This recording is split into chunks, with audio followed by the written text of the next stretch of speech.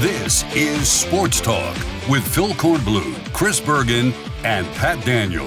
Sports Talk is heard across the state on radio affiliates of the Sports Talk Media Network and is streaming live on sportstalksc.com, as well as Twitter, Facebook, and YouTube. The South Carolina Education Lottery lucky number to call in is 888-898-2525. That's 888-898-2525. Now, here are Phil, Chris, and Pat with tonight's edition of Sports Talk. All right, welcome into Sports Talk Media Network. Happy National Signing Day. Number 2. It's not as big as number 1, though there were some big players out there today to be signed, and South Carolina got one of the biggest ones. What a day for Shane Beamer and South Carolina to win a major recruiting battle with plenty of national attention. And if you were following closely the Nick Harbor situation, it was a roller coaster ride for fans on a number of sides. If you're reading stuff on the internet and trying to keep up with things that are happening, and, people were all over the map trying to figure out which way this one was going to go. And I didn't really know until I talked to Mr. Harbor at about 12:20 this afternoon. If you follow us on Twitter, I put out a tweet after talking to him. And at that time, there's something he said, it kind of clicked with me. And he said his son and his mother, the son's mother, his wife, were away talking in another room. And this was at the school prior to the 1 o'clock announcement. Actually came about 1:10. And he said that he mentioned Shane Beamer and the relationship and the impact Shane Beamer had on his son. And I asked him about, basically, is this now a highest bidding thing? And his response was, you can't put a price on my son. Money is not an issue. We're not talking money. It's about where I can take my son and leave my son and know he's going to be cared for. And then he immediately brought up Shane Beamer and the relationship. And he said the things that Beamer had done with his son had impacted his son. It was right then and there, really the first time that I felt like South Carolina had a really good chance to win this recruiting battle. And thus they did. And they add a major international talent to their football roster and their track roster. He's an internationally acclaimed sprinter. Listening to Curtis Fry, the USC track coach, talk about him. People know about him all over the world from a track standpoint because he's 6'6", he's 225, and, he runs incredible times in the sprints, and just a freak of an athlete. I think the closest thing you can compare him to at South Carolina would be Jadeveon Clowney, though different types. Clowney was a lot heavier coming out of high school. Now, Clowney was pretty fast for a guy his size, but he's not this fast. He's not world-class sprinter speed. So it was funny. Shane Beamer talked about getting an audio message from Harbor at 2:57 this morning. And whatever was in that message, it didn't sound good to him because he thought at that time, okay, this is not trending our way. And he went back to sleep, and he woke up later, and those audio messages disappear after X amount of time. They don't stay in your phone. And he couldn't find the message again. He said he thought he had a dream, or as he put it, a nightmare. And he went and talked to some of his coaches and found out, yes, indeed, he had gotten the message. And at that point, it was not trending South Carolina's way. He didn't think, but he stayed on the phone. He continued to talk to Harbor and to others around him. And at some point in time, it just clicked with the Harbors that South Carolina was going to be the place for him. And he signed with them right after announcing a very simple announcement on ESPN2, nothing fancy. Did not make any of the other schools look bad. Just said, I'm going to go to South Carolina, and answered the questions, and that was that. Now, tonight, we're loaded up, as you might imagine, but if you want to jump on board here early on to express your reaction to that, shocked, not shocked, blown away, can't believe it, whatever you however you want to describe it, we'll take your phone calls, 888-898-2525. That's the South Carolina Education Lottery lucky number into Sports Talk. We'll bring you comments from Beamer after the bottom of the hour. Then at 7:05, we're scheduled to have Azuka Harbor and his son, Nick Harbor, assuming the son can join us. But I've talked with the dad and asked for both, and he said yes. And so hopefully, fingers crossed, and everything goes well, 7:05, we'll have the two of them on with us. Mr. Harbor is a terrific fellow. He has a fairly heavy accent, and so can be a little bit hard to understand at times, but I think we'll get through it just fine. And then Dabo Swinney today, he didn't really have much to talk about from a recruiting standpoint because they didn't do anything. They signed their entire class, signed them up in December, and so today was a day just to reflect on where they are now, to formally introduce Garrett Riley as the new offensive coordinator, to let Garrett Riley talk to the media for the first time. They did announce that Walker Parks is out for the spring, going to have some surgery. And so that's two offensive linemen who are out for the spring. But Riley talked about wanting to be physical and fast on offense. And we'll hear from him, and we'll hear from Dabo Swinney tonight as well. So we got all that going on for you. Just to tell you, I mean, from a local standpoint, except for the other schools signing players, and we'll get into that as well. Like I said, Clemson had nothing. South Carolina also signed Elijah Caldwell, who'd previously committed to them, the receiver out of Northwestern, and they were very happy to get him. And then Xavion Hardy, the defensive end out of Macon, Georgia, who's been committed to South Carolina, signed with East Mississippi State Junior College. No, it's just East Mississippi Junior College, where he plans, if everything goes well, to join the Gamecocks after the 2024 season. So 2 years, 23-24 at the junior college, and his hope is to enroll at South Carolina in what would be January of 25, and have at least 2 years of eligibility. But that's down the road, but that is his plan. So, otherwise, it's just been a pretty normal day. Tom Brady retired. And let's see what else is going on as we welcome Chris Bergen in. You know, Tom Brady, I was thinking about this. He must not have gotten a lot of love on his National Signing Day back in 1980-something, whenever that was, because now this is twice he's retired on National Signing Day. Like, he needs the attention and grabs the attention away from the high schoolers signing on National Signing Day. Well, he went from a total unknown, right, when he was signing with Michigan to now perhaps the greatest football player of all time. So I don't know why he would need to steal their thunder. And I think it's more of a situation that he realized. I think the Dallas Cowboys showed him it was time to head out and do something else and go into broadcasting. And Phil, it looks like he's actually going to make more money thanks to Fox doing broadcasting than he ever did for football. So I don't know why he'd be all that upset to retire. No, except that competitive itch. I mean, this is a guy that needs to scratch that competitive itch. So, you know, maybe in his mind now he wants to compete against Aikman and Romo to be the best of the major national announcers, the former quarterbacks as well. You know, can I be the best guy at that? And time will tell how much work will he put into it. How much does he need help from a broadcasting standpoint? I mean, certainly he's got the knowledge of the game, but yeah, how are you going to bring that personality? The thing about Romo didn't need it. Aikman's a little bit dry and could probably use a little sprucing up here and there, but he's just like an old shoe. You've had him for so many years, it feels comfortable. Romo needed nothing. He's got the personality that he exudes, and it comes out. We'll see what he brings to the table, and see where it goes from there. But yeah, he's certainly going to be well compensated. Yeah, I think Tom Brady has got a lot of work to do from the broadcasting standpoint, and props to him. I mean, if you were going to pay me $300-something million to work on Sports Talk, I would never miss a show. I would work constantly. You wouldn't be taking flights to Shreveport, Louisiana, through Atlanta, and visiting with the Big Show when you're sitting in the airport, huh?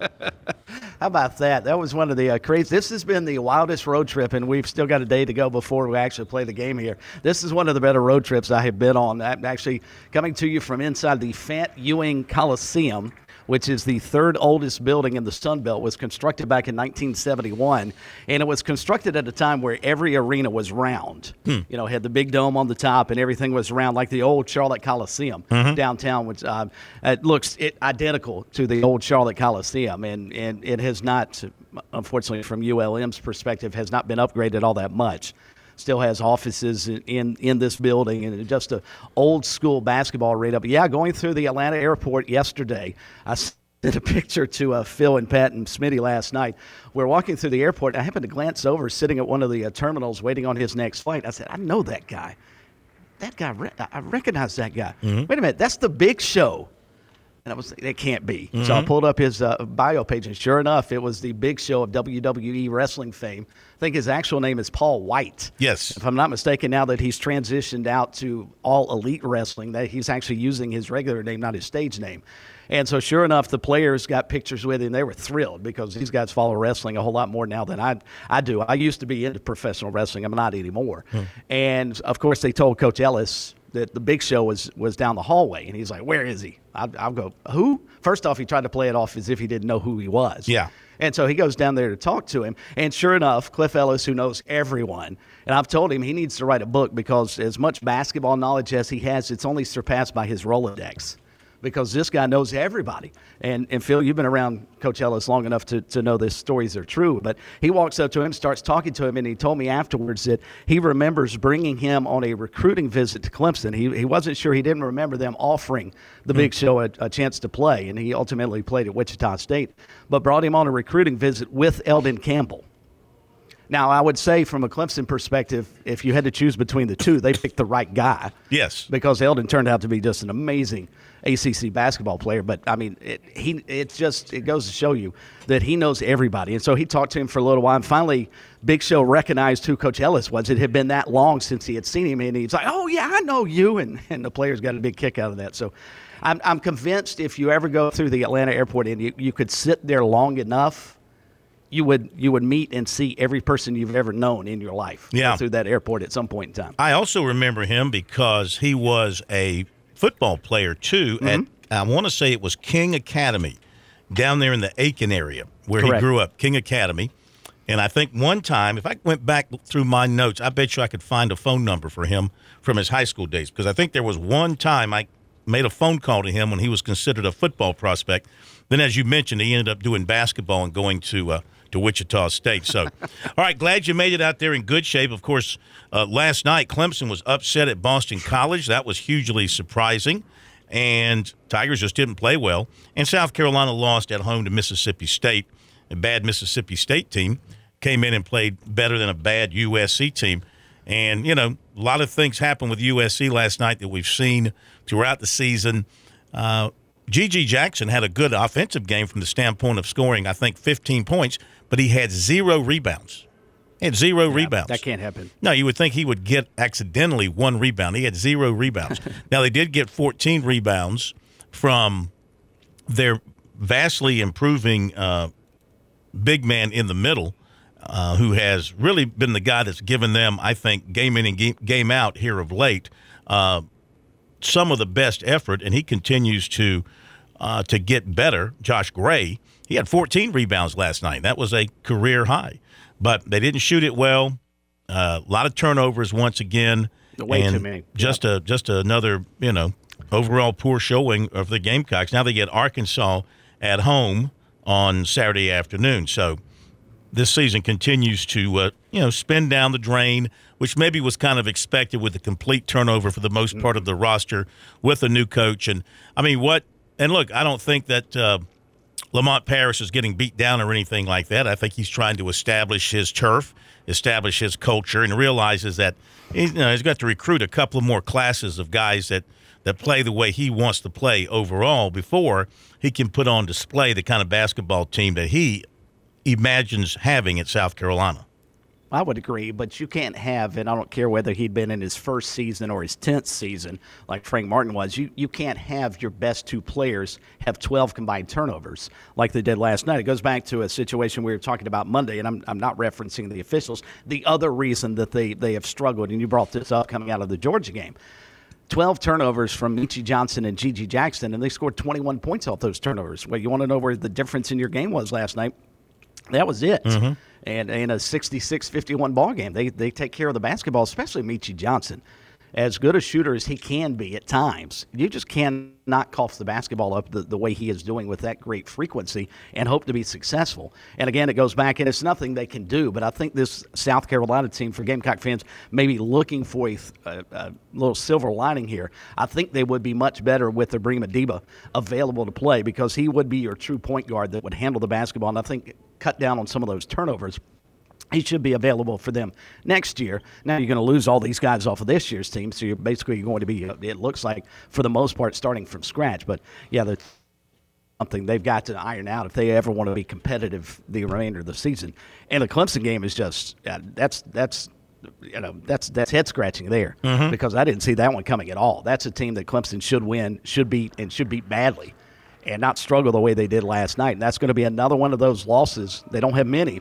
But of the few losses that they have, that's going to be another one, Phil, that falls in the bad loss category that's going to hurt them in the net rankings. Well, 3 of their losses were to teams with really bad records. Boston College, South Carolina, Loyola Chicago. Yeah. That'll come back to bite them when it comes to tournament seeding time. Pat, real quick, what you got? For the Carolina game, first of all, 2 stats that stuck out to me that were just a bit head-scratching were, first of all, they were outscored in the paint 42-16. You combine that with they were being outscored on fast break points 19-2, and that 2 wasn't until the last couple of minutes of the game. So there's no real effort to push the ball down the court in a fast break scenario. But then once they're in the half-court set, they're also not methodically working the ball inside. So those 2 things just don't quite align for me. And I don't know what the answer is to that. It just seems like once they're in the half-court set, they're just passing the ball around until the shot clock gets into single digits, and then whoever has the ball hoists up a three-pointer. But then there's no effort to push the ball down the court. And I mean, Mississippi State also had 16 turnovers, but that didn't lead to hardly any fast break points for the Gamecocks. And maybe you hit the nail on the head there without a true point guard out there, Michi Johnson being looked at as more of a shooter than a facilitator. Maybe that is hurting them quite a bit. And then the Clemson game. Quite frankly, the Tigers are lucky they didn't get beat by 20-plus. I mean, they went 13 minutes in the second half going into inside the final minute of the ball game without a field goal. 17 straight misses. Absolutely. That's 2 incredible. of their last 19 17 games. straight wild. misses. And they still were within striking distance until the last 25 seconds or so. But Brownell, I'm sure we'll hear some audio from him later. One comment he said was, quote, oh, wait, now I don't have it in front of me. Oh, shoot. Well, he talked about how he just couldn't get his guys going. All night long, he took the blame, but he talked about how he just could not seem to get the guys up and ready to play all game, especially in the second half. Okay, let's jump to your phone calls. 888-898-2525 is our phone number. Then we'll hear some comments from Shane Beamer. And then top of the next hour, the Harbors. And then the following part of the show after that, we'll hear from the Sweeneys. Sweeney and his new offensive coordinator, Garrett Riley. The Sweeney team. I just call them the Sweeneys, though. The Sweeneys. I just want to call it the Sweeneys. Let's go to RJ in Columbia. Get things rolling tonight. If you're a Gamecock fan, I mean, let's face it, this is one of those rare occasions in recruiting where you had deep suspense and mystery on a big timer, and you won it this time. RJ, welcome in. How are you? Hey, good, Corn. Hey, guys, how are y'all? Corn, I kind of wanted to talk with you about Harbor as a really big get for Shane, but I did want to let you guys get into discussion about this guy. You know, he is listed as an athlete, and the film I've watched, he's a much better defensive end prospect than anything else. And here you have a guy who, and first of all, he's listed as a tight end. That's going to be 7 tight ends. I don't know if you know this, 7 tight ends that they're bringing in. Well, let me tell you right off the bat here, they're going to play him at wide receiver. Well, he's going to be a wide receiver because that's what he said today after his press conference. He wants to be a wide receiver. And Beamer said, it makes no sense to put him in a tight end spot, hand in the dirt, and block a defensive end. They're going to split him out, play wide receiver. And I'm sure that was all part of I got a feeling that might have been one of the questions. Remember yesterday when I had the story with Mr. Harbor and he said that they They talked to South Carolina, got some questions answered once again. I got a feeling that might have been part of it, because at first they had Sterling Lucas recruiting him a good bit, the defensive ends coach, and then Jody Wright, the tight ends coach. But here at the end of the day, they're going to play him at wide receiver. And, I mean, my goodness, a guy that large who can run that well, how fearful is that going to be for defensive backs when they line up against him? Well, I don't think he's that good of a receiver. I mean, I've watched his film, and, he's not a very good route runner. And what kind of weight program are they going to put him in to keep him at 225? I mean, this kid could be 270 easy. And I'm just not too sure how much football he wants to play rather than track. And I just think, I think we need to, hold off. Let's see what's really going to happen here, because I'm telling you right now, defensive end is his natural position. You might have another Dakereon Joyner situation, okay, where he wants to play quarterback, but he really never got to be a quarterback. So I just think it's going to be a wait-and-see situation with him. He's got the speed, he's got the size, but, I have some reservations about it. Just wanted to ask you guys about that. Thanks, Corn. Thank you. Well, those are great observations, Chris. I cannot dispute any of that. But again, look, he's a high school kid coming off of high school coaching, and he's going to get college coaching, and he's going to be in a great nutrition program and a great weight training program. Everything that you can find, everything that you can get, he's going to have at his disposal. And he'll probably put on a little bit of weight, but he's also, got to be careful. As Curtis Fry said today, the track coach, he can't put on too much weight, because you put on that weight, of course, and it slows you down, obviously. And the track is very important, and how they handle that is going to be key to how much he enjoys his time at South Carolina. But I believe working with Curtis Fry and with Harbor, that they're going to make all the accommodations necessary to make sure he's able to do his football, but also cover his track needs as well. Did I misread some comments from him earlier today? And it's very possible, but I thought I read somewhere that he's hoping to maybe cut down a little bit on his weight, partly obviously for track, but now that they're looking at moving him away from tight end to perhaps playing more wide receiver, he wanted to be a little slimmer. Is that not the case? Could be. Go the other direction. If and when we have him on 705, we'll ask him that question. I think who you ought to chat with is his mother, from reading the stuff you did today, and I thought you did a terrific job covering the recruiting of him. So props to you, Phil. But just it seemed like she was steering him in one direction or the other. Wherever she was most comfortable was where Nick was going. It sounded like the dad said, "All right, look, son, this is you and your mom. You go decide. I'll be happy wherever you go." And it sounded like that Shane Beamer had won her over, and that was the linchpin to getting him to come to South Carolina. I think that was a big part of it. We'll ask him. The dog, Boomer, was a big part. The mom loved the dog, Beamer's dog, Boomer. In fact, Beamer said today he was afraid he was going to have to tell his family that they were shipping Boomer off to D.C. to go live with the Harbors, because she liked the dog so much. All right, quickly, we get back to your phone calls, and we go to Kevin, who's in a traffic jam in Greenville County. Boy, that's unique, a traffic jam on I-85, that's not unusual. Huh? Yeah. Hey, Kevin, how are you? Hey, doing well, man. Great show tonight. Thank you. Huge signing to beat Michigan and Oregon and Maryland and Miami to get Nicholas Harbor. Can't say enough about Beamer recruiting, and, a lot of this goes back to Dowell Loggins as well. I want to give him credit. He has some input in this. And listen, this kid wants to be a receiver, play him at receiver. He wants to be a safety, play him at safety. At South Carolina, we're all about making your dreams come true. Whatever you feel like you can do and whatever you want to be, that's what we're going to encourage you to be. We're not going to put you somewhere that you're not happy, right? And the track team, man, what a blessing for these guys. They haven't had the competitive athletes the last few years that they had back in the mid-'90s and early 2000s with, runners like Terrence Trammell coming through there. So kudos to them for getting this guy. Wide receiver is a huge area of need for our team next year. We've got one great receiver coming back, a couple backups. I think it's perfect to put him at that position. Coach Stepp, one of the finest receiver coaches in the country.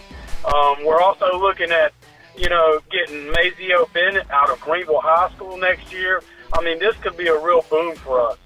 My thing is, I hope this guy stays with us the full 4 years. I hope somebody doesn't come along in a couple years when he's excelling and come up with some NIL money to take him somewhere else. I'm so disappointed. We have to jump in. Hang on. We'll be right back after this break.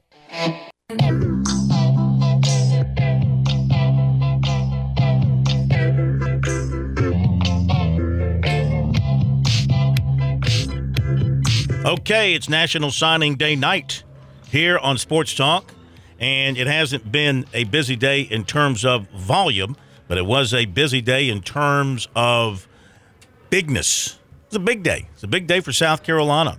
They were one of the top teams in the country. They only signed the 2 players. One had been previously committed.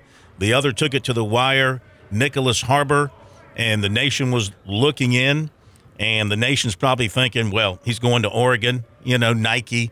He's going to Michigan. It is Michigan. He's going to stay home and go to Maryland. He's going to go play for the U. Anything but South Carolina when you look at that group of 5. And he went with his heart. He went with the guy who had recruited him when he was a freshman in high school when he was at Oklahoma. Beamer first started recruiting Harbor when he was at Oklahoma and kept it up the entire time when he came to South Carolina. And it's a long process with a lot of curves, a lot of emotional ups and downs. But the end of the day, he got his man. I look at this, and I know there was Clowney back in the day for South Carolina. I know there was Lattimore. Those were turning points in the Spurrier era. I go back to Sweeney. He always cited getting C.J. Spiller as a turning point.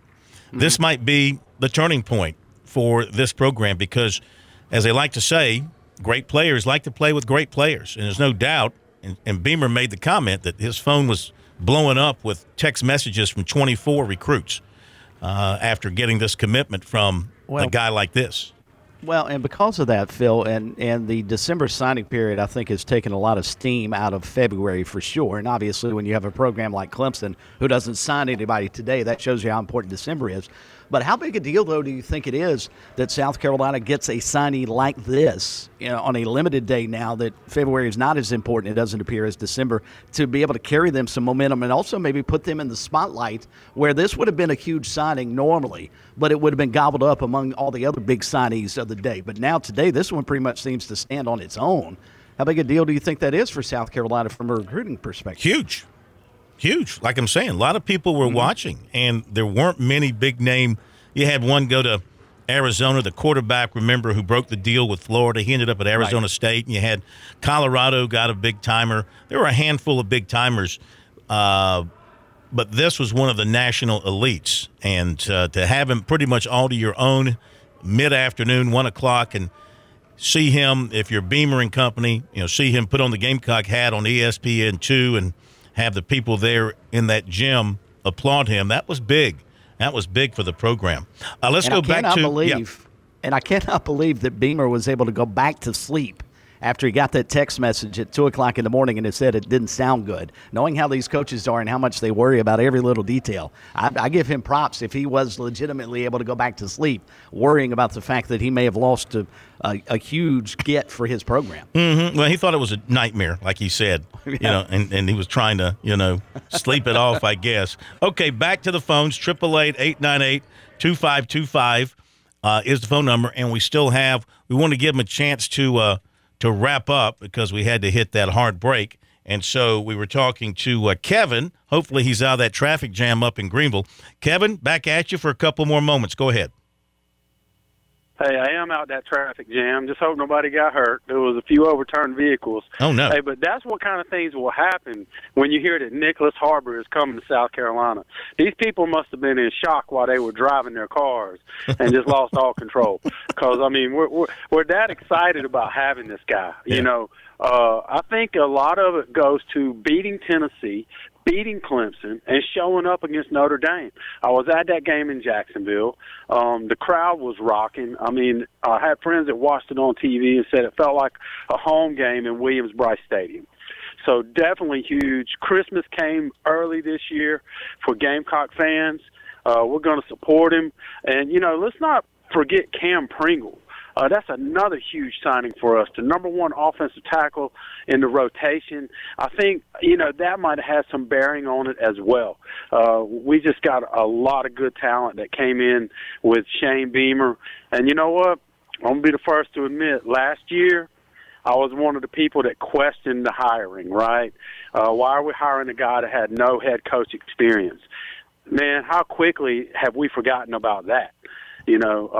Definitely moving in the right direction, full support, going to pack the stands out this year, got a monster schedule, and we're going to play the best football we've played in the last decade this coming season. I just hate Nicholas Harbor doesn't play basketball and baseball as well. Yeah. This guy could be an all-around year guy for us. So thanks for taking my call. You guys have a great show. Give me a lot to think about other than what's going on in the weird world today. So definitely nice to plug into you guys on weeknights and get a refreshing view of something else other than what the daily news brings us. Thank you. Thank you. Thank you for the phone call. Really appreciate that. And the other thing he's going to do, of course, is elevate the track program nationally. I mean, he's going to bring in people from all over the country to watch him. He's going to run in all kind of important track meets wearing the Gamecock colors, and that's going to be extra special for Curtis Fry. Curtis Fry said he's 71 years old, and he's a championship-level coach. He's 71 years old.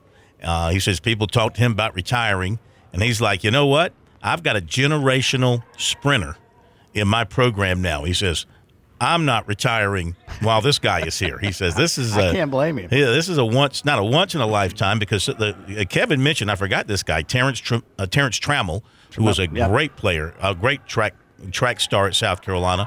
But I don't know that he's in this category. I don't know much about track. It was fascinating listening to Coach Fry break it down from a technical standpoint, from a track standpoint. Now, I don't know if this is fact or he was just talking off his head, but he said, like, in the 100 meters, I guess he was talking about, he said Harbor runs 23 miles an hour and everybody else runs 22 miles an hour. He said that's huge. Harbor uses 57 strides to cover the distance. Everybody else needs 61 strides because he's so tall. He's 6'5", 6'6". And that's how Pat runs.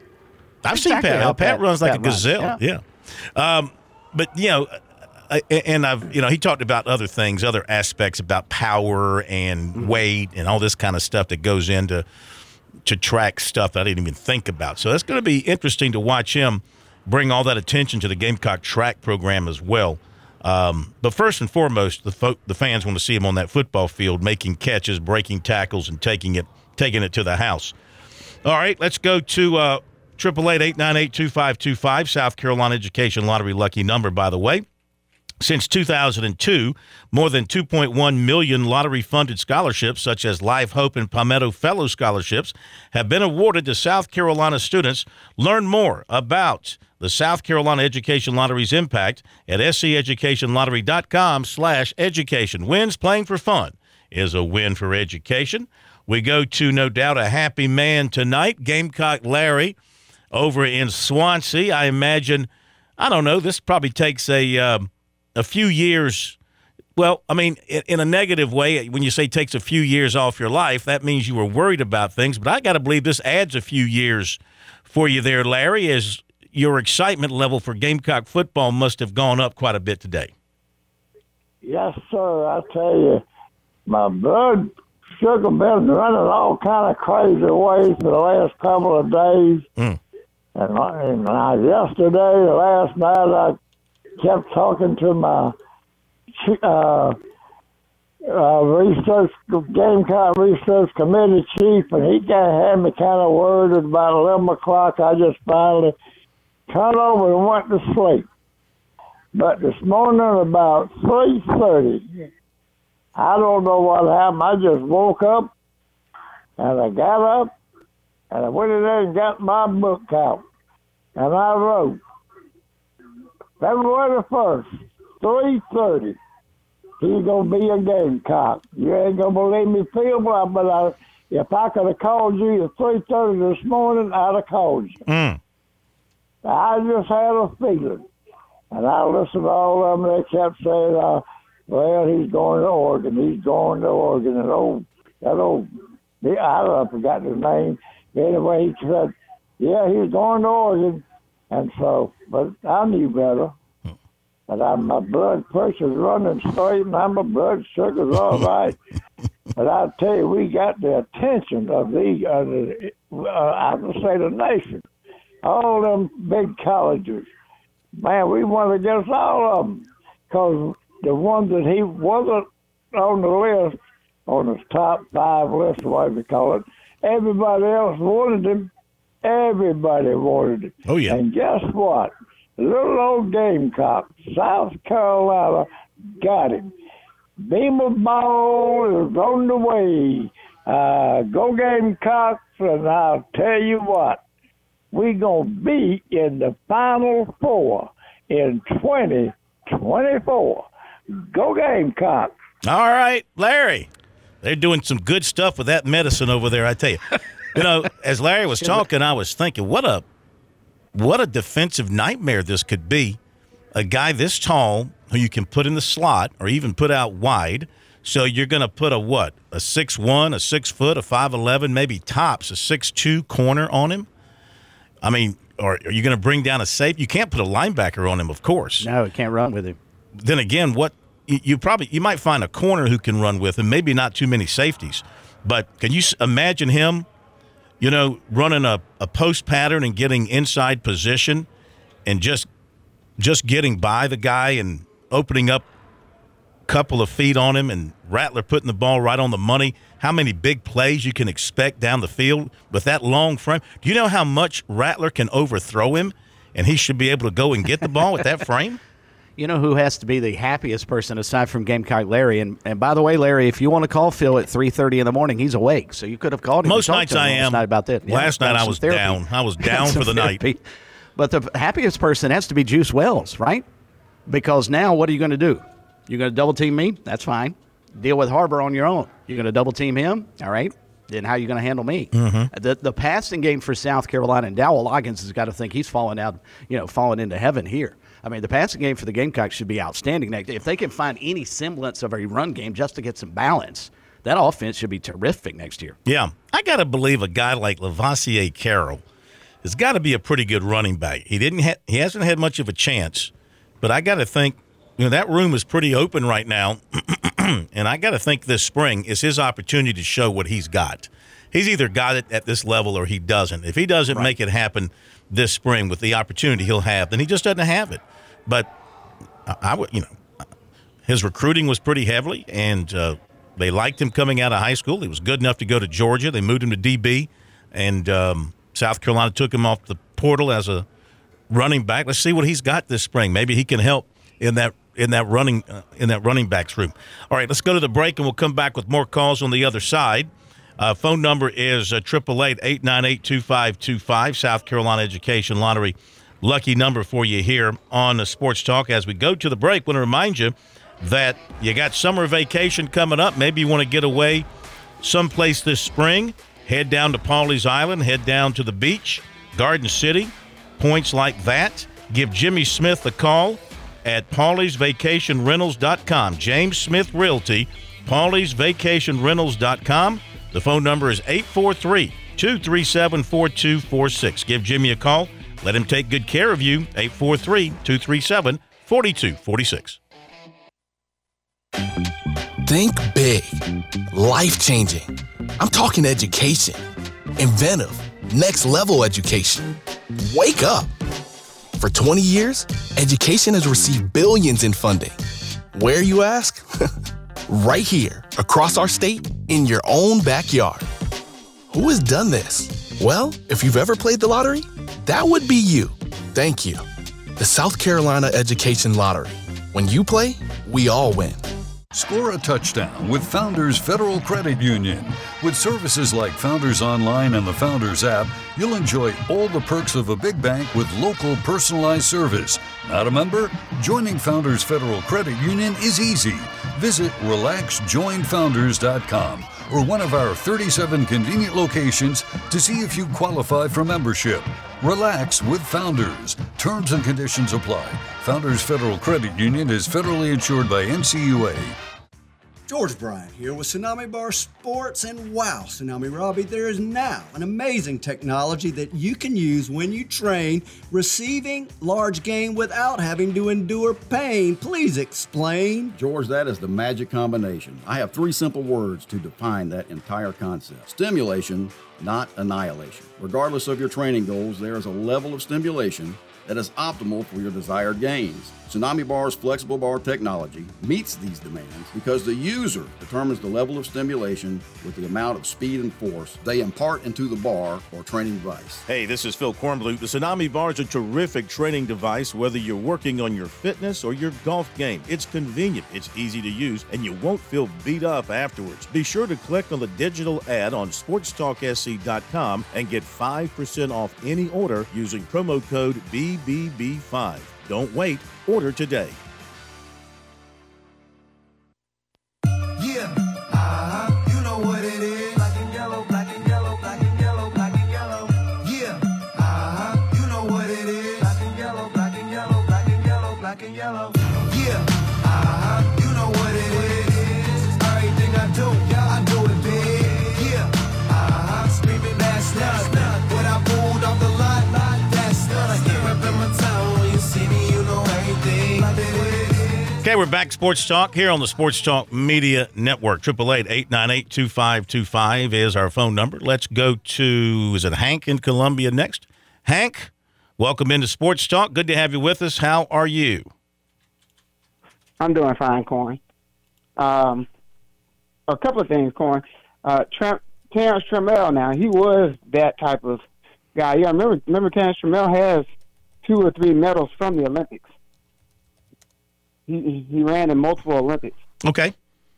So he is that type of guy. Was he that type of guy coming in, though? Was he developed by Curtis Fry once he developed once he got here?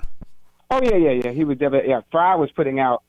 He had a number of Olympians actually on the girl side and the guy side during that time that they were coming through. Yeah, Fry is one of the best. And I bet y'all were learning a lot about track just listening to him. Oh, absolutely. Listen to him starting to break things down technically. I was amazed and I mean, you're amazed because you don't hear this kind of talk every day. I'm sure he sits around his office talking to other track people, and this is common language for them, but he's talking about things that I'd never even thought about when looking at a sprinter. As I was talking to Smitty, Smitty looks like a great sprinter. If you ever seen Smitty, right, Chris? He looks like a great sprinter. He's 135 pounds soaking wet. And we're like, sprinters, you just stand at the line. When they say go, you take off and you run. And the fastest one wins. But there's a whole lot of science and methodology involved in that. Oh, yeah. As I told you before, there's a lot more to track than what people think. They kind of see the finished products when they show up at the track meet. But, one thing also, I think Harbor's, like, one of the things we missed the last couple of years was having a bigger receiver that you could just wall up and throw it to at times to see if you could run away from somebody. And he will provide that for the guy that was sitting there wondering about him. He just, you think about some of the guys, Calvin Johnson, some of these other guys that are in the league now, that are huge. The guy that plays for, Seattle. The big guy there that came from Ole Miss. We were just talking about him. Pat was just talking about him. That's Metcalf, right? You were just talking about him. Yeah, I was making that. Terrence Metcalf.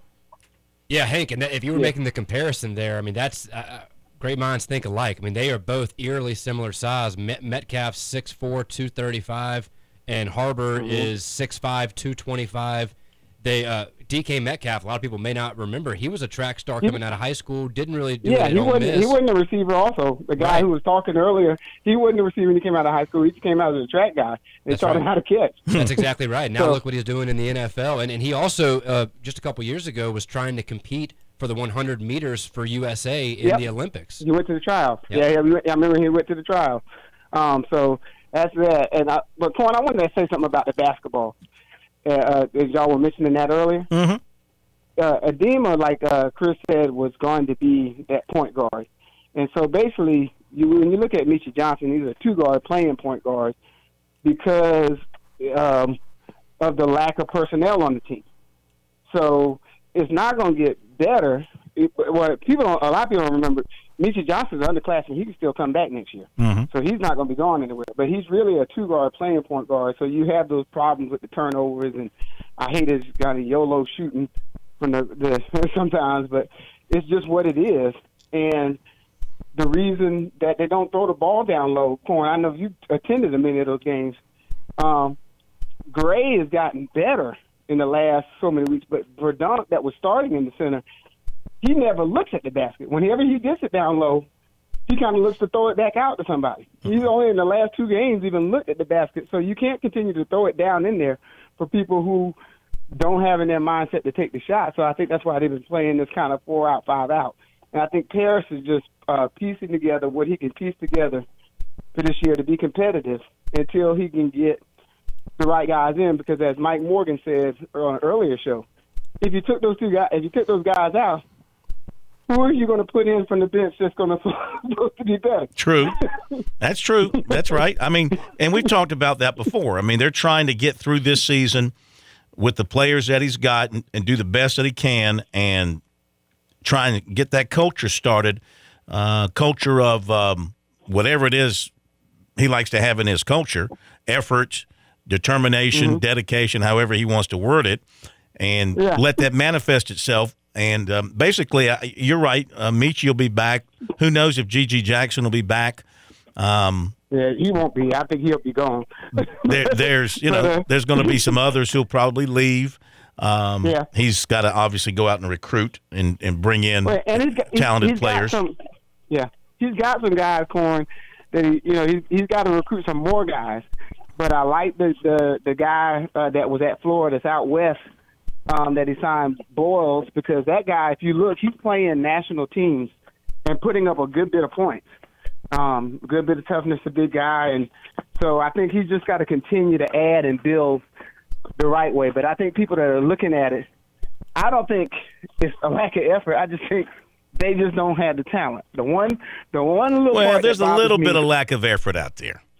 There's a little bit at time to time. I don't think they get the consistent hard effort all the time. You can't tell me G.G. Jackson can't get you 1 rebound in a game. Is that effort? He's not standing. Is he standing outside? Now listen, I didn't get there until about 4 minutes to go, so I missed 98% of the game. Now, I watched the game last night, Corn. One of the things with him last night was when he started turning it over so quickly against them. Because remember, Mississippi State, for as bad as they are, is one of the better defenses. True. When he started turning it over so quick, they sat him down. He didn't play as many minutes last night as he's played in the last 3 or 4 games. So he wasn't really out there for long stretches of the game because Mississippi State, the way they play defense, they were getting into him and getting into Meechie, that's the one thing they do well. They are very good defense, very good at turning you over. Hank, we got to turn you over. Thank you, man. Appreciate it very much. Great hearing from you. I just got a text message from Mr. Harbor. He apologized. They've had a conflict. They've got to go to his son has a yearbook photo session beginning at 7 o'clock tonight. He was not aware, so he wants to reschedule. So going to try and reschedule for tomorrow night. So hoping to get it done tonight. But, hey, you can't interfere with a yearbook photo session tonight. I'm not trying to tell the yearbook staff how to do their job, but you had him there in front of a huge audience on National Signing Day. Why wouldn't you have taken all the pictures you could have possibly wanted then? Good question. I mean, this is like your senior picture, right? You're going to be dressed up in a coat and tie and all that kind of stuff. So I'm sure that's probably what they have going on. That's okay. We'll give them tomorrow night. If all works out, we'll try to arrange them for 7:30 tomorrow night after Mike Morgan. That means in our next hour, we'll bring you what Beamer had to say and what Sweeney had to say and what Riley had to say, and we'll touch on some of these other signing classes from around the state. I've been compiling them here. Of course, we'll hear from Tim Beck. Tim Beck, the Coastal Carolina coach. We'll hear from him as well. So the entire next hour dedicated to what happened today around the state on National Signing Day number 2. And, Chris, you are headed off to dinner? Actually, I'm going to hang around a little bit longer. Okay. The team's still practicing, so as long as I hear balls bouncing on the court, I'll hang around. But I'm not missing Louisiana food. I can promise you that. You guys are great, but not that great. I don't blame you, man. I don't blame you. There's a place in New Orleans that we went to when we were down there for the championship called the Louisiana Purchase, I think was the name of the restaurant. I like it. Just like good it. old Louisiana country food. Oh, it was outstanding. If you've never been out here, folks, they're not lying. The food out here is as good as you have heard. Mm-hmm. All right, we'll hit the break and come back with a full hour in just a moment.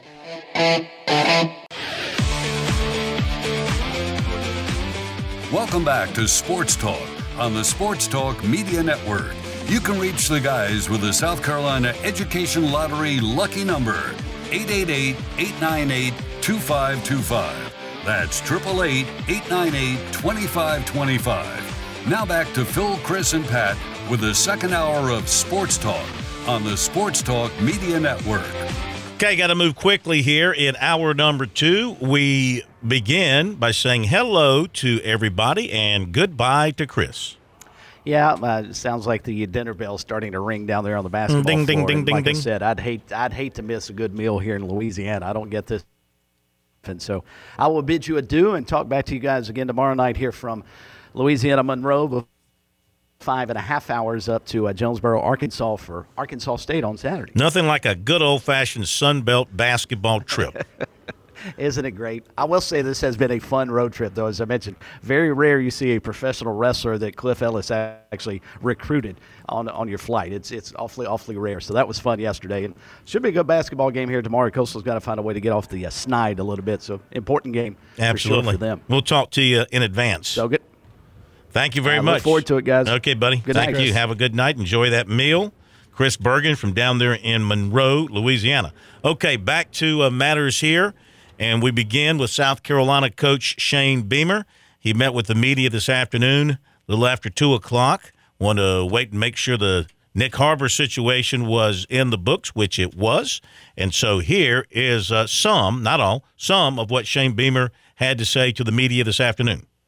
Absolutely fantastic day in Columbia for a lot of reasons. Obviously, excited about the 2 young men that signed today, Nick Harbor and Elijah Caldwell, both 2 great players, and really excited about those 2 guys to go along with the group that signed in December. You know that we are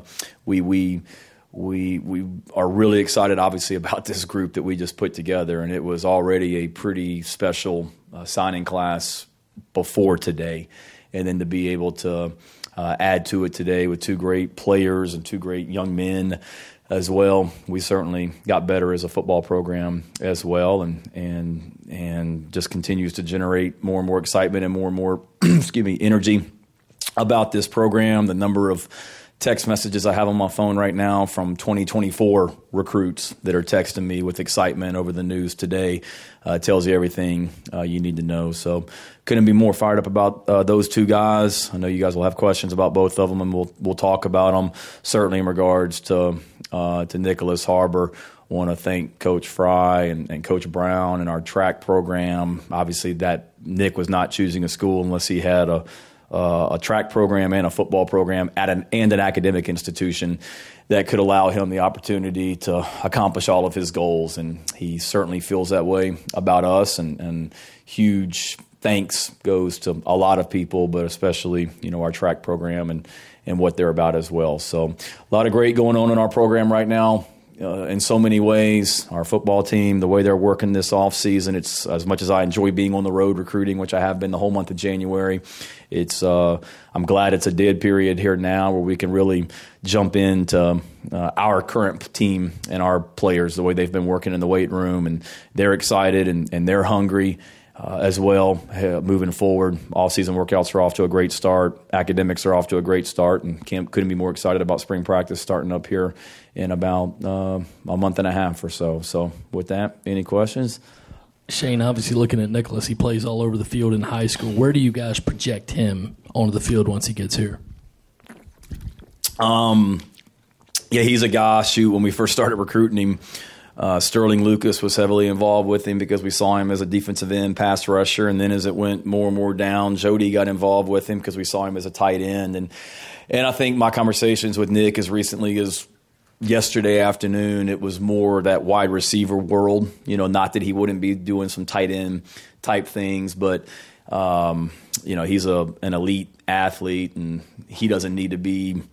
He doesn't need to have his hand in the ground blocking defensive ends 50% of the time. I mean, we need him out in space running routes and catching the football. So there'll certainly be some tight end elements that will, or tight end aspects that he'll, take advantage of and utilize. But we see him more in space on the perimeter, more in a receiver type role, and he does too. Shane, can you just kind of take me through the emotions of what today was like, and when you see Nick put the hat on and announce and sign and do all that, what were the emotions like after what was probably a whirlwind hours? Yeah, the last 24 hours, really the last 12 have taken years off my life, I think, to be honest with you, Colin. First of all, there's a lot that I shouldn't say overcome, but there was a lot going on here with his situation and the schools that were recruiting him and the opportunities that those other programs presented on and off the field, the track, whatever it may be. So there was a lot that we were in a battle. And next door, up in the team meeting room, we have our core values up there, and compete is one of them. And we competed our butts off with this one, and like everyone that we recruit. Emotion-wise, I felt good about Nick all along. I really did. Had an amazing home visit with him last week up in D.C. that we didn't walk out of there until after 11 o'clock at night when we visited with he and his family last week. Felt really, really good. I mean, he hadn't told me he was coming, but I felt great about where we stood all weekend. I talked to him multiple times on FaceTime Monday and yesterday. Went to bed last night feeling good. I got a message from him, audio message or whatnot, at 2:57 a.m. today that wasn't good. And obviously didn't sleep after that as well, laying in bed trying to figure out what's going on and whatnot. And then this morning has been just a range of emotions back and forth, trying to answer some questions. And I think for Nick, it was real. I don't want to speak for him, but I think he all along felt most comfortable here and wanted to be here. It was just, a lot of people that in his network everybody was trying to get on the same page, and there was a lot coming at him too as a young man as well. So the emotions for me were certainly a whirlwind today, back and forth, good and bad. But to see him put that hat on was I'll be honest with you, a pretty emotional moment for me. Justin King asked me if I needed some privacy before he wanted to film me, and I told him no. But in true Justin fashion, he was lurking outside my office and then came in there as soon as he announced as well. But I think it's just the emotion, not just of that, Colin, but of all I met Nick Harbor when I was coaching at Oklahoma, and I went into his high school when he was a freshman in high school. And I've known him since then, know the family, and just knowing what he's about and all the effort that you put into, recruiting somebody. It can be a brutal business from a recruiting standpoint. Great when you get guys, gut-wrenching when you don't get somebody that you've put a lot of effort into, but there was a lot of emotions. But I also knew that no matter what Nick had chosen today, I knew that we had done absolutely everything, from our standpoint, from a work ethic standpoint, to get him. Could you elaborate a little bit on just what landing a 5-star does to the perception of your signing class and to what you are building here? Because, over the last few days, I just had I heard a lot of people talking about Nicholas Harbor. So, the fan base is like...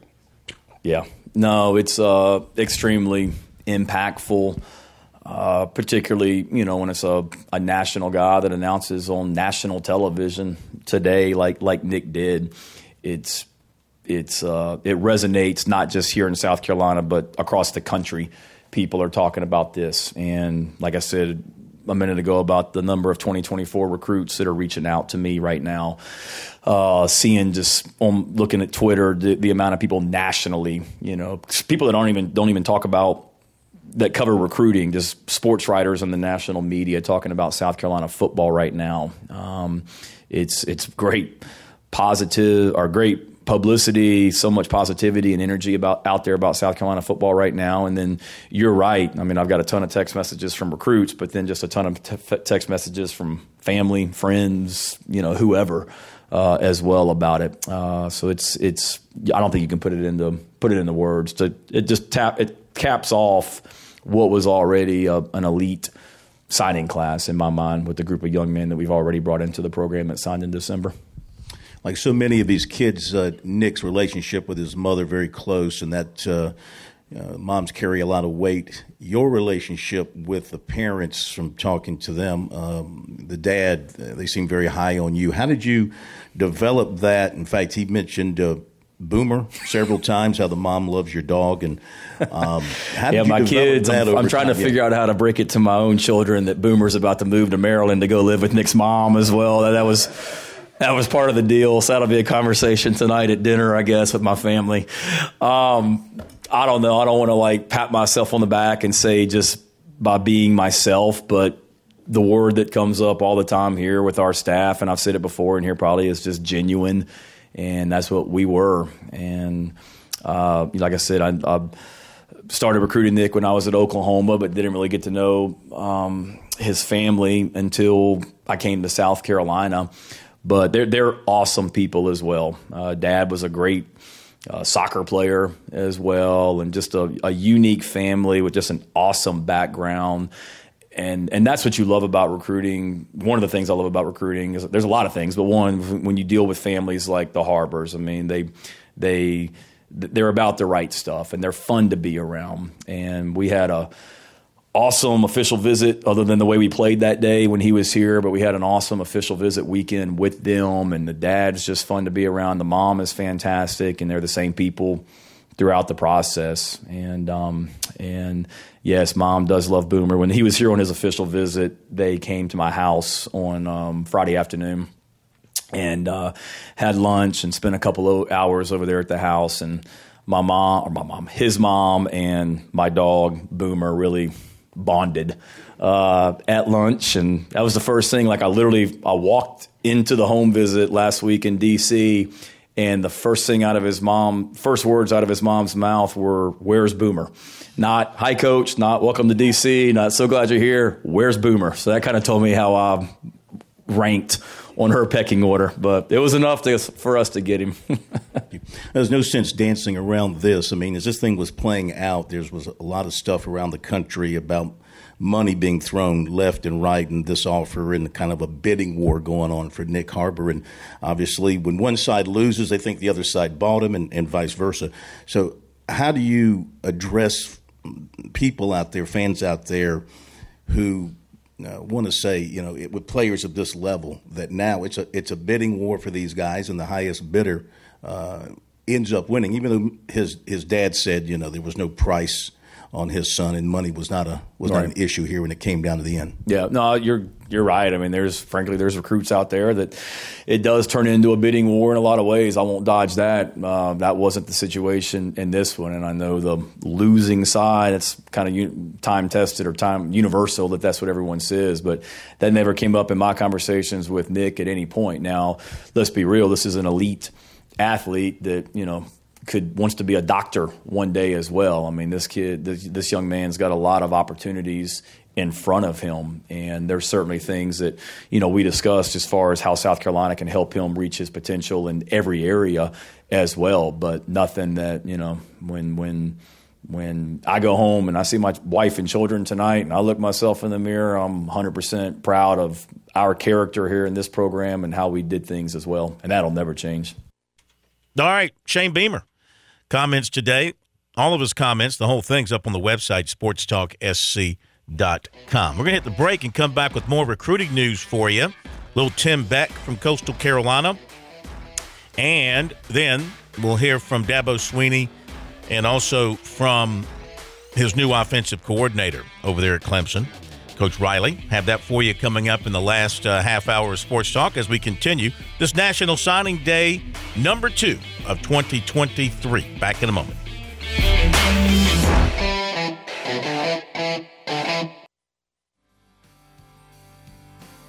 Hi, this is Billy Downer from the South Carolina Department of Natural Resources. Are you looking for a safe place to shoot your rifle or handgun? Did you know that the South Carolina Department of Natural Resources operates 4 manned ranges across the state in Pickens County, Spartanburg County, Richland County, and Charleston County? For more information on our public ranges, visit dnr.sc.gov/shooting. Hi, I'm Jim Corbett. I've been an attorney for more than 30 years. There's one thing I've learned about injury cases. It's you need the personal touch. You need the lawyer to get to know you and describe your damages. You don't want a case manager talking to an insurance company, then talking to you, and then talking to a lawyer with limited experience at the last minute to try to settle a case. I talk to you, I find out what your case is about. Jim at JimCorbettAttorney.com. Jim at JimCorbettAttorney.com for your injury cases.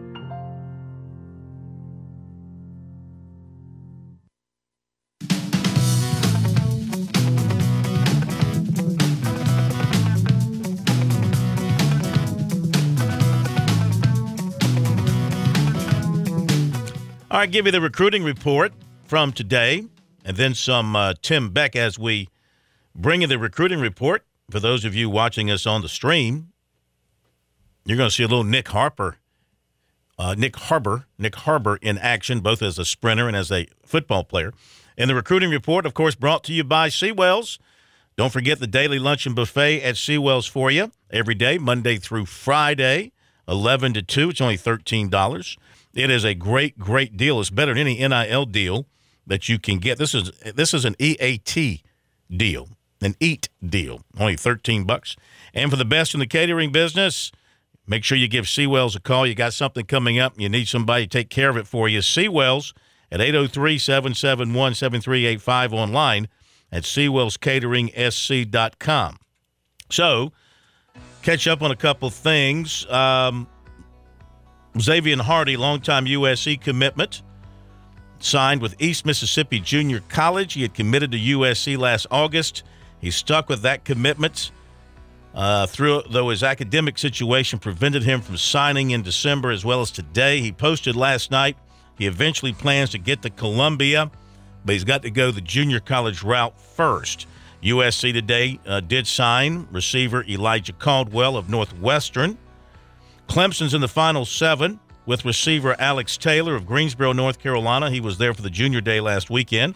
NC State, North Carolina, Virginia Tech, Tennessee, Penn State, and Cincinnati also on the list. Also, I've seen some talk that Walker White, quarterback out of Arkansas, Clemson is after visiting Clemson this past weekend, might be ready to announce on Friday. Haven't seen anything from him about that. So, something to keep an eye on. Aiken receiver Braylon Staley was offered by Tennessee. Tennessee offered 2025 defensive tackle Amir Adams of Lake City. Clemson target linebacker Sammy Brown was offered by Florida State. Now, taking a look at some of the other signing classes for Coastal Carolina, we're going to hear from Coach Beck in a moment. So, they signed out of Miami running back Javin Simpkins. From West Florence, wide receiver Bryson Graves. From Cocoa, Florida, quarterback Blake Boda. He's 6'4", 175. From Niceville, Florida, offensive lineman Joseph Hansen, 6'5", 290. From Loganville, Georgia, offensive lineman Marlon Corey III, 6'5", 285. From Germany, Faraj Tatikpina, 6'4", 300. Tatikpina from Germany, 6'4", 300. From McDonough, Georgia, defensive back Legend Doggett. And he is out of Iowa Western Community College.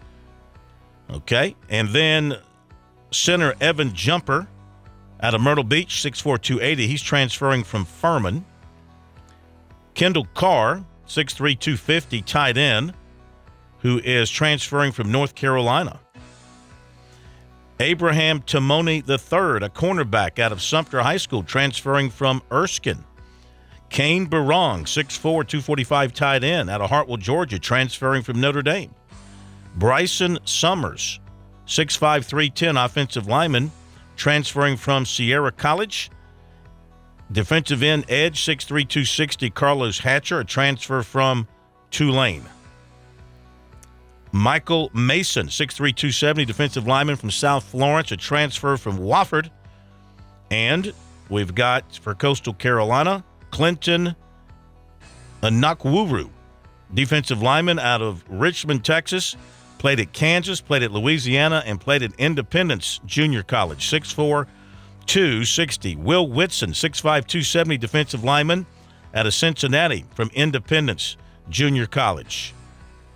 Trelon Slade, 6'2", 180, defensive back from Powdersville out of Fork Union Academy. Nathan Thompson, 6'5", 325, offensive lineman from Conway. Scott Saylor, 6'1", 195, quarterback out of Carolina Forest. Michael Cagoni, 6'3", 285, offensive lineman from Hopewell Junction, New York. Wyatt Gideon, 6'1", 235, linebacker, Avon Lake, Ohio. Spencer Kishbaugh, 6'3", 210, linebacker, Berwick, Pennsylvania. Derek Maxey III, 5'11", defensive back from Atlanta. Dairo Melendez Jr., defensive lineman from Miami. Matt Sishita.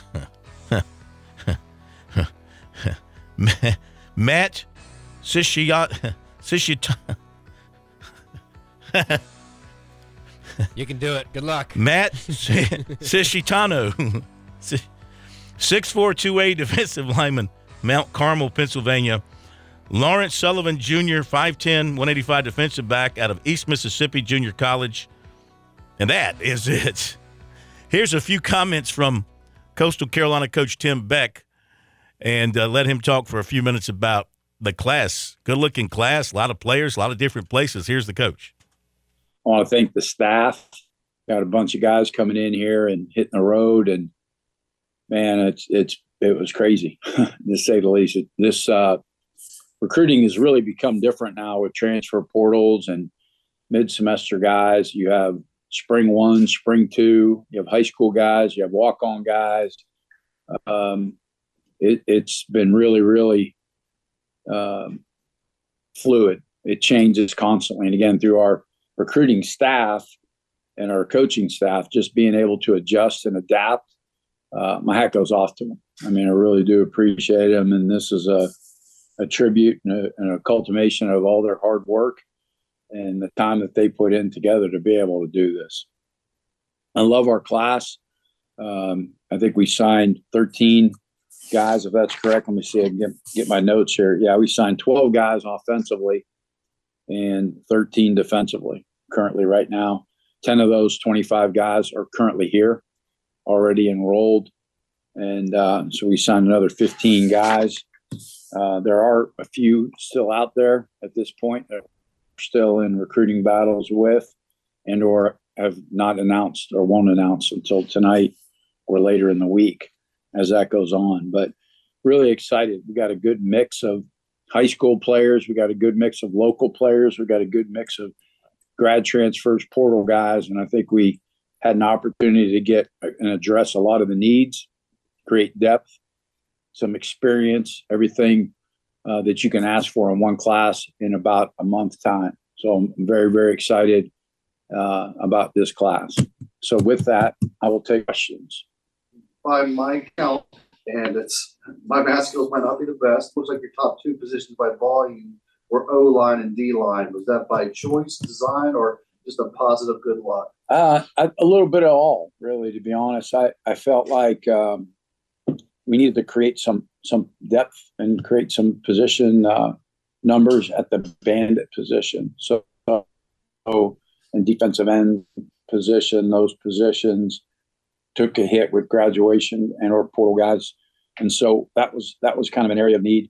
You could never have enough offensive linemen, never. I think it's one of the areas that if you can get quality young men to be able to come in and help your program, you need to take them. Depth is always an issue.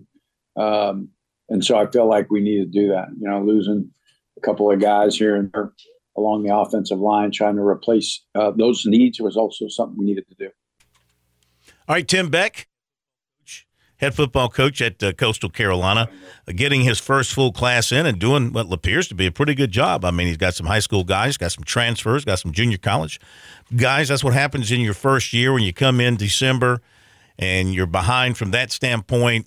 You just got to piece together who you can get, who you think's good enough to play for you, who you can win with, but also who wants to come and who fits certain needs. So that is Coach Beck. On the other side, we'll give you more of the signing classes and also hear from Dabo Swinney and Garrett Riley on this National Signing Night edition of Sports Talk. Back after this break.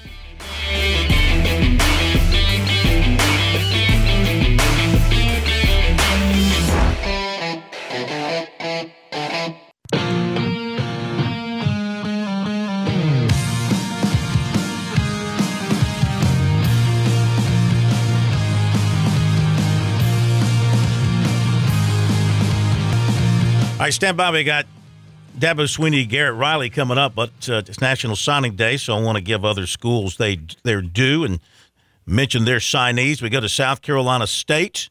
Aaron Bowens, defensive back from Malden. Jeremy Brown, offensive lineman from Westside, 6'5", 285.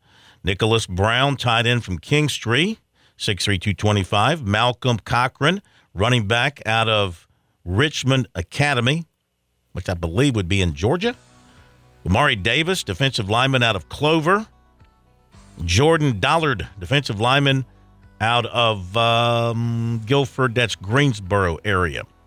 Casey Fields, running back from Beaufort High School. Oh, he's good. He is good.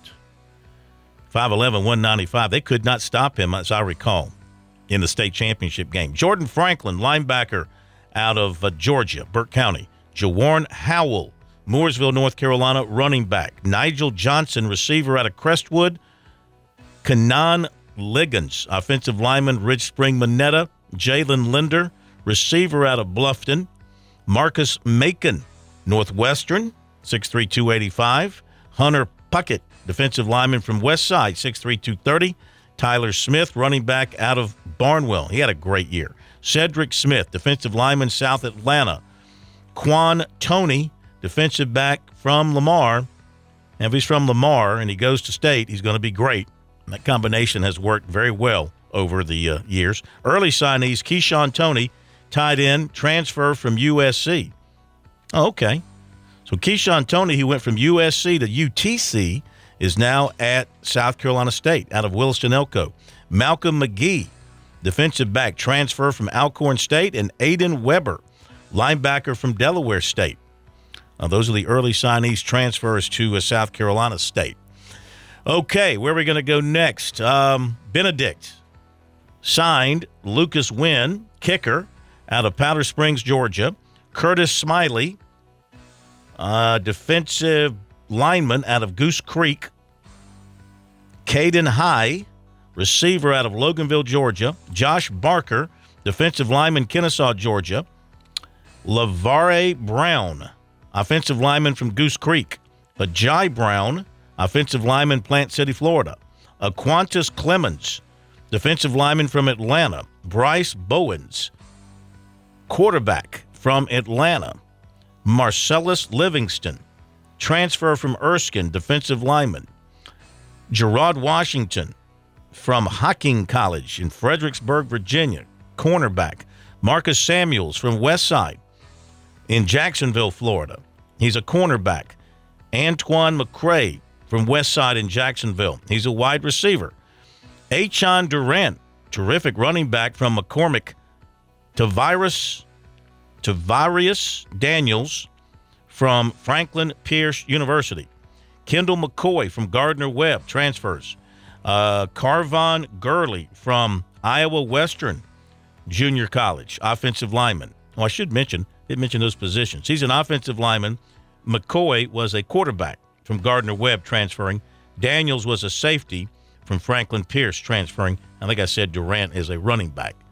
Okay, let's hit up. This is North Greenville. Timmy Castaigne, and this is going to be hard to read because they're all on their Twitter, and it's in very small print. So it looks like I'm just going to have to be able to do the names and positions. Defensive lineman Timmy Castaigne Offensive lineman Adam Banashevitz. Defensive end Nick Maxey. Running back Nazekiel Mays. Linebacker Jaquin Williams. Wide receiver Jaquay Green. Wide receiver Aiden Brantley. Kicker Nate Spearman. Offensive lineman Ethan Lett. Offensive lineman Takavion Lanier. Quarterback Aiden Bird. Defensive back Justin Copeland. Now, I think that's it for North Greenville at this point. And let's see. We got time to do Newberry? Newberry. Wide receiver Jashawn Copeland from Clinton. Tight end Desmond Mathis from Fort Dorchester. Defensive back Colby Small of Lancaster. Wide receiver Nathan Schusler, Carolina Forest. Wide receiver Jeffrey Jackson of South Aiken. Defensive tackle Amonte McCray from Cross. Wide receiver Shaquall Good from Newberry. Sorry, the printing's very small. Offensive lineman Lawton Clamp from Travelers Rest. Hang on a second here. I got messages in the way. We got cornerback Kareem Good from Emerald. All right, for Newberry, we've got Keyshawn Brown, defensive back from Travelers Rest. Also, quarterback Campbell McCurry from Somerville. Also for Newberry, defensive back Alston McGee from Greer. Offensive lineman James Mosley from Woodland. Cornerback Clarence Simmons of Woodland. Also, offensive lineman Cameron Newton from Lower Richland. Linebacker Jaquari Williams from Denmark-Oler. Punter Jacob Lusk from Walhalla. Athlete A.J. Jackson from Mid-Carolina. Linebacker Grayson Goley from St. James High School. And that is what they have for Newberry. All right, let's go to Dabo Swinney. Dabo Swinney, Garrett Riley together. First time Riley has talked to the media. Here is Swinney. Had no recruits to talk about. Then again, Riley, probably his biggest recruit since the end of last recruiting campaign back in December. Here's Swinney.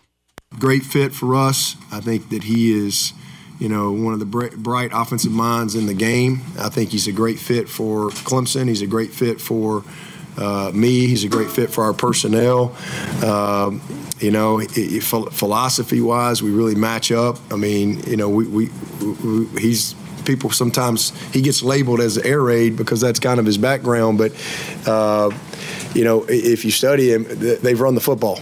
Sometimes when you think about air raid, you think about not running the ball. And they had 1,400 plus yard rusher last year, and they've done a great job in running the ball. But I have no doubt he's gonna make us better offensively, and I think we can help him, grow and continue to mature and get better as well as he navigates his career. So it's a great fit and a great opportunity, and again, great timing to bring him on board. And with that, we'll open it up and take some questions from you guys. Just wanted to get your thoughts on Cade and just, I know you recruited him out of high school, now what your thoughts now, what you've seen on him on tape, and what you can do maybe next year with him. Yeah, I think he's the full package. I've known of Cade and known Cade for probably about 3 years now. Recruited him while he was a young pup there at Austin Westlake, and the great career he had at the high school level. But yeah, I think, he's very skilled. He's very talented, but I just think between the years, the way he carries himself, it doesn't take a rocket scientist to see that, that's kind of the magic with Cade Klubnik, and so I'm very eager and anxious to get to work with him. We've just got off the road and hadn't been able to do a lot with him or see him too much, but I know that kid's foaming at the mouth just like the rest of our players, and trust me, we as coaches are ready to get going with him too. Here at Matt Conley with all three. I think you said this morning that this offense will be a lot different than the TCU offense, or at least somewhat different. Just how do you kind of believe in adapting to personnel and kind of doing what fits them? Yeah, to me, that's the whole deal.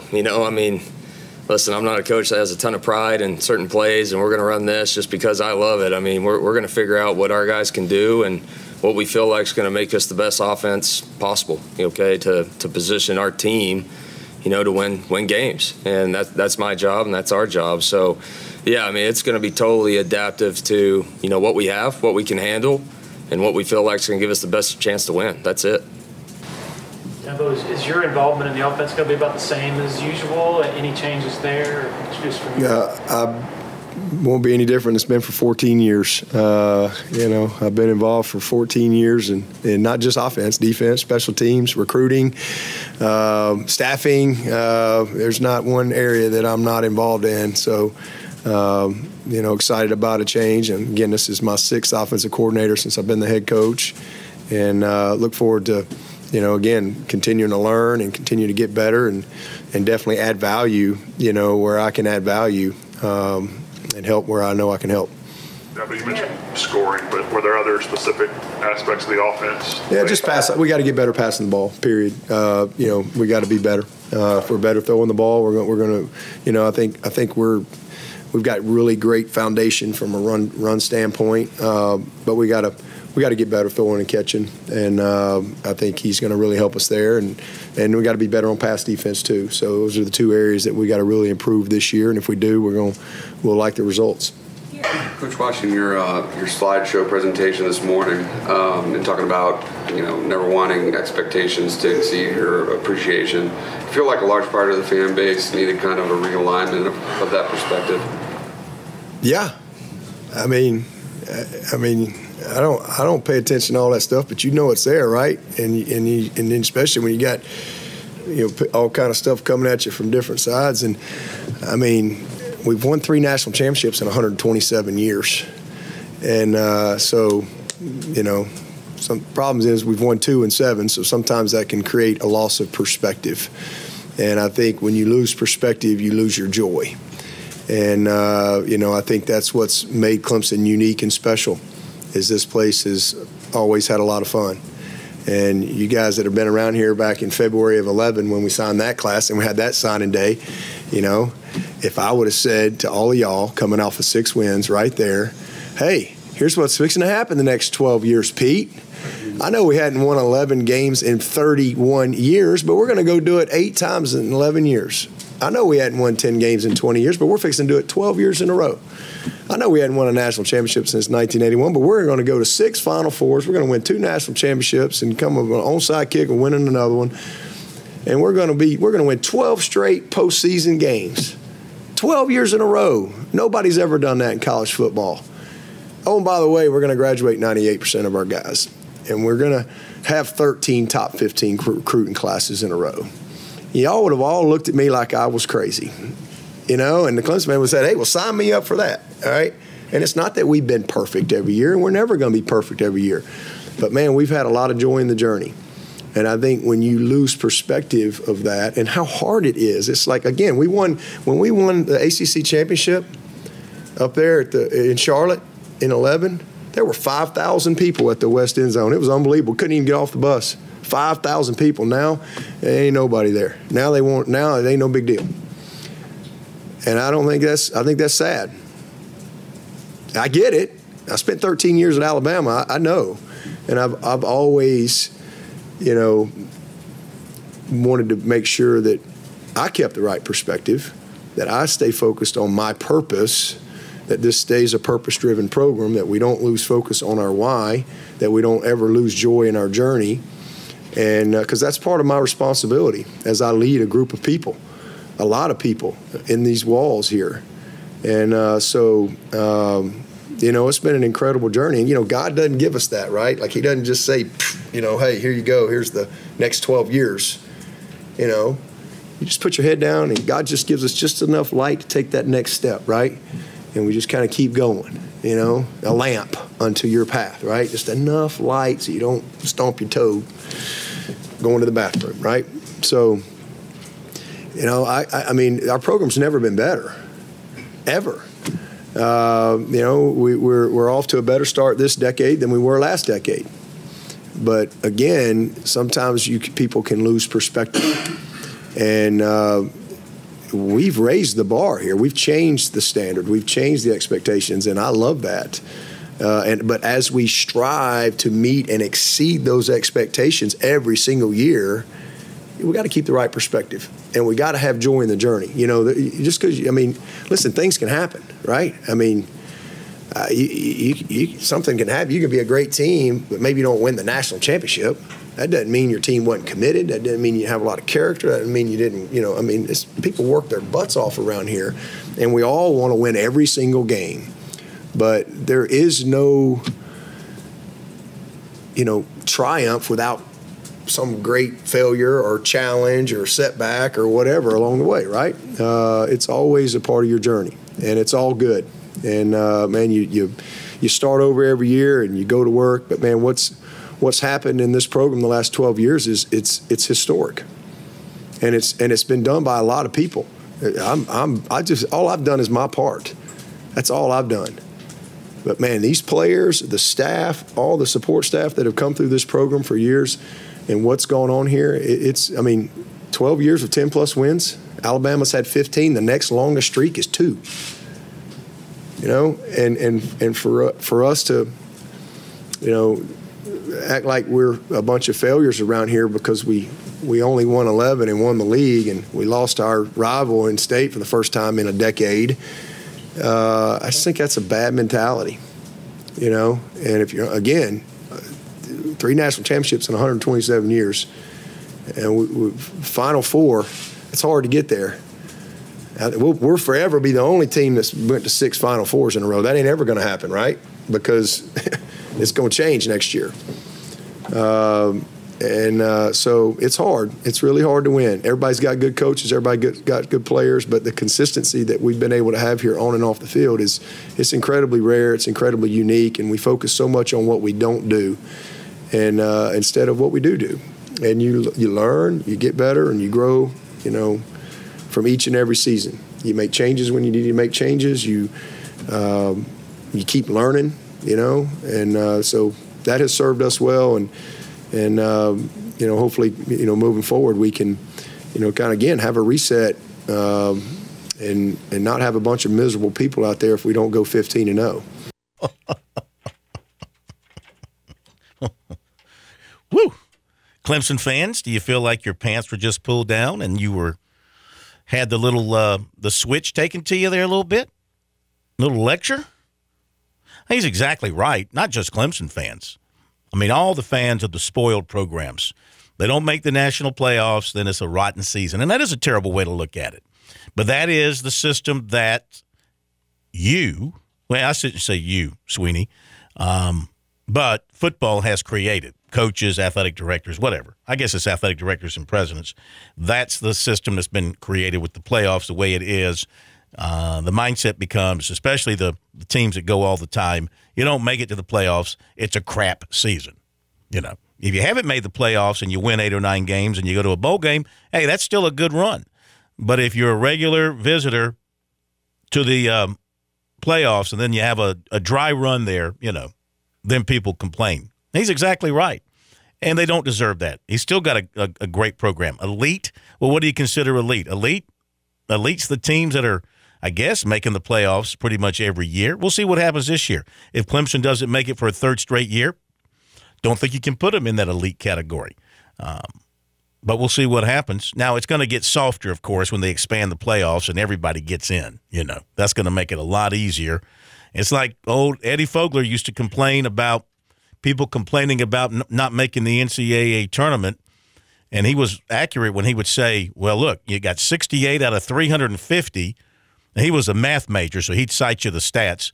You got 68 out of 350 making the NCAA tournament, and you got, 60 out of 128 making a bowl game. So, who's got more pressure on them? The college basketball coaches do. That's who. So, anyway, let's run to the break and come back and give you a few more of these signing classes that we can get to as we wrap it up here on National Signing Day number 2 for the 2023 recruiting campaign. See, we can do Charleston Southern coming up. Try to get you a Presbyterian here as well. And we'll be back after this break.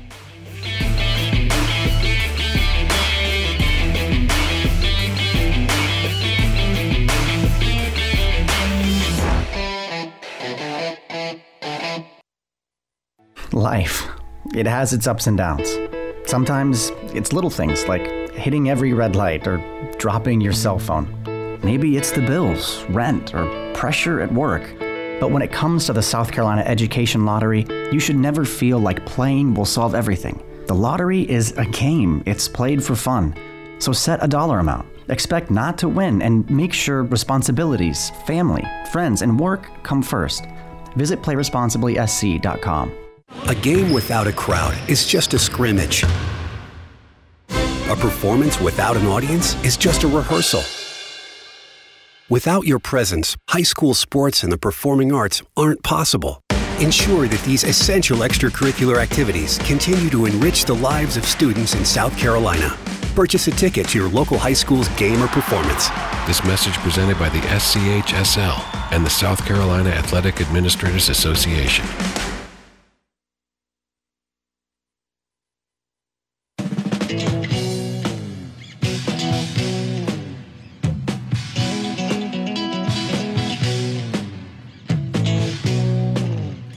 Okay, back on Sports Talk. I just got confirmation from a source in Arkansas that, Walker White is going to announce on Friday, the quarterback out of Arkansas, and it does look, at this point, pretty positive for Clemson to get him. And apparently Art Briles at Arkansas didn't show a whole lot of interest in him. The new OC there kind of late to the party for him. And so he had Arkansas and Clemson were two of his top schools. Looks like Clemson may be about ready to land their 2024 quarterback here by the end of the week. Okay, let me hit a few more of these signees for Charleston Southern, the first class there for Coach Giardina, Coach Gabe Giardina. And it's defensive back Eshawn Arnold, Covington, Georgia. Defensive back Champ Brantley, Forsyth, Georgia. Defensive back Arthur Lee Brown, Warner Robins, Georgia. Tight end Tyler Glover, Fayetteville, Georgia. Running back Tyson Greenwade, Dalton, Georgia. Defensive back Malik Ori from Hanahan. Running back Octavius Eisen, Riverdale, Georgia. Linebacker Amari Jenkins from Timberland. Wide receiver Noah Jennings out of Westwood. Defensive lineman Cam Johnson from Seneca. Wide receiver Jaquez Kendall from Tampa. Quarterback Zoltan Osborne, he of the big hair, from Fort Dorchester. Defensive lineman James Pisano, First Baptist. Offensive lineman Taylor Smith out of Snellville, Georgia. Defensive back Leon Thomas, Stockbridge, Georgia. Linebacker Julius Walton, Carrollton, Georgia. That is it.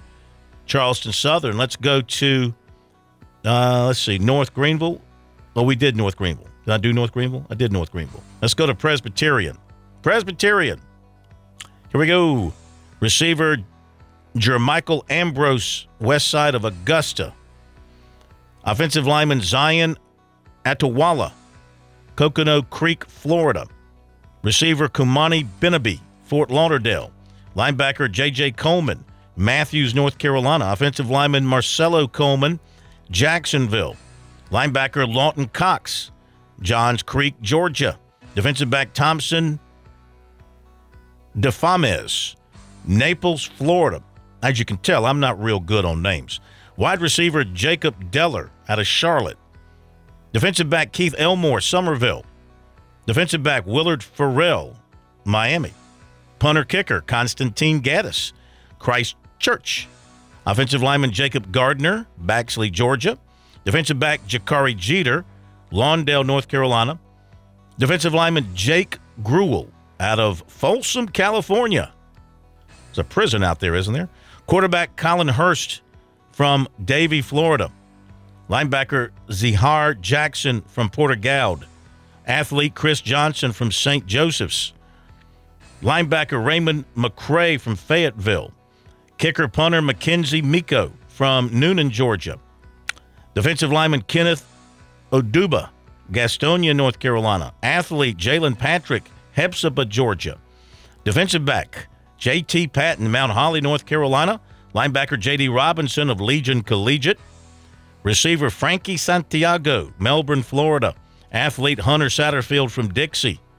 Offensive lineman Landon Sauls of Myrtle Beach. Defensive lineman Jacob Thornton of Orlando. Defensive back Jamil Tucker of Raleigh. Linebacker Jalen Turner of Clearwater, Florida. Defensive lineman Gabe Whittington of Bradenton, Florida. And that is that for Presbyterian. Okay, I think we've hit the ones who've been announced. We'll look for more for tomorrow. Pick back up on things with you tomorrow. Get some rest. Time to dive into the 24 class tomorrow. Thank you, Pat. Have a great night, everybody. See you tomorrow.